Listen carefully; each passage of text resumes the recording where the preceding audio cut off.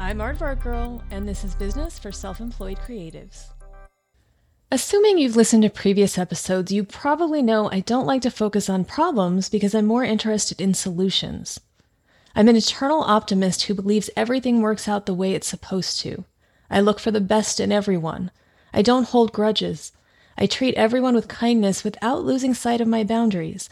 I do understand that not all people do the same.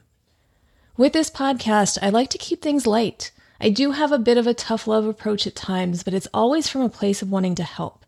I talk about serious business topics, but I'm not exactly controversial in my opinions.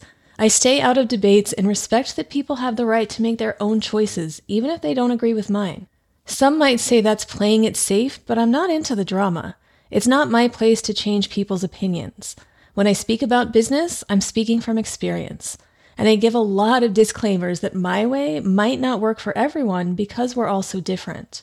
But when it comes to how people, especially women, are treated, I don't think it's so subjective. There's right and there's wrong. It shouldn't be controversial. But I don't know why, especially in recent years when there's been so much momentum, we're still so far behind where we should be. I realize that one thing I've enjoyed about not being on a set in the past year and a half is that I haven't had to deal with people misbehaving in person.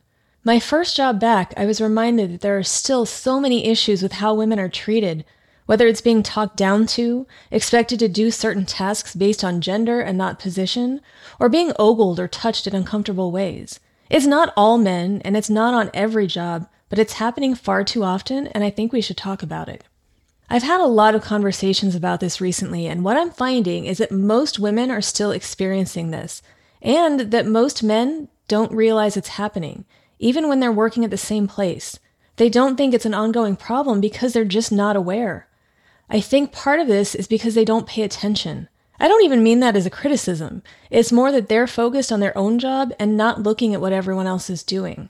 Also, the offenders are usually smart enough to know they can't act inappropriately when others are around to witness it. And some of them sadly don't realize when what they're doing is inappropriate or making someone else uncomfortable. The lack of awareness is an issue in itself. Based on a collection of stories from women I've talked to, here are some of the many things we shouldn't have to deal with, but for some reason still are. These scenarios have all happened within the last year, so I'm not talking about the way things used to be. I'm talking about how they are now. We shouldn't have to wear baggy clothes in hopes it will cover our figures so men don't gawk while they talk to us or watch us walk by. We shouldn't have to do our best to be one of the guys so we don't attract the wrong attention. We shouldn't have to get our friends to help us leave safely because we're afraid someone is going to follow us home or back to our hotel. We shouldn't have to worry that being nice or professional is an invitation for bad behavior. We shouldn't have to explain why we don't want to hug you. Even if you saw us hugging someone else, that doesn't mean you're entitled to one yourself. We shouldn't have to hear that we're overreacting or reading too much into a behavior. If we're uncomfortable, any reaction we have is valid. We shouldn't have to walk the other direction when we see someone coming because we don't want him to stare or touch us or smell us or whatever other weird thing he does that we'd rather avoid. We shouldn't have to ask men to stop talking down to us, talking over us, or otherwise trying to assert power where it doesn't belong. Give us the same respect we give you, or the same respect you'd give a man in our position.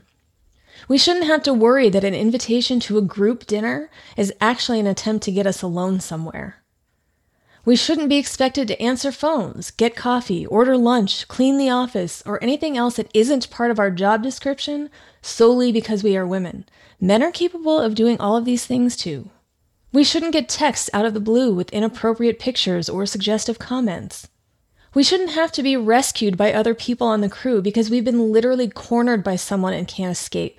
But we are glad those other people walked in when they did. We shouldn't be excluded from company gatherings because we don't golf or smoke cigars, or at least you assume we don't. We don't have to do these things to participate in conversations, and we shouldn't miss out on opportunities and promotions because we weren't invited. We shouldn't have to tell you not to touch us. It doesn't matter where or how. Just don't touch us. We shouldn't be flagged as difficult because we spoke up when something wrong was happening. We shouldn't have to ignore these things because speaking up about them could put our jobs in jeopardy. We shouldn't have to talk about the time we got fired because the man who continued to misbehave, even after being asked not to multiple times, was deemed too important, so the options were to deal with it or be removed from the situation. These last two play a large role in why more women don't speak up. This is often happening in the middle of a project where there's too much to get done in a short period of time. Saying something could interfere with the necessary progress. It could put extra stress on other people. It could change the working dynamic in a way that causes more issues and could negatively affect the project, the company, or the client. We don't want to cause problems. We just want to do our work and feel safe doing it. But we aren't causing problems when these situations are happening to us. We are not asking for it. We do not deserve it. We shouldn't need to lighten up or stop being so uptight or just accept that this is the nature of the business. It is not. Sometimes it's not a coworker acting this way, it's the client. And then what are we supposed to do? The client isn't going to be asked to leave his own project. He's not going to be let go for inappropriate behavior. We are the ones who will suffer the repercussions. Or we just have to suck it up and accept that it's going to continue to happen, and that's not okay. I don't want to hear these stories anymore. I don't want to tell these stories anymore. I want this behavior to stop. We need to feel safe speaking up when these things happen. We need to be heard, and we need people to take action. There's that whole idea of see something, say something. We need that. We need more people to open their eyes. We need people to listen to us when we tell them these things are happening. We need people to be more aware of what's going on around them. We need men to consider how their actions affect us and understand that, even if their intentions aren't ill-natured, their actions might be interpreted differently. There are plenty of good guys, nice guys, allies out there. We see you and we appreciate you. But for the ones who don't think that what they're doing is wrong, there's still a lot of work to be done.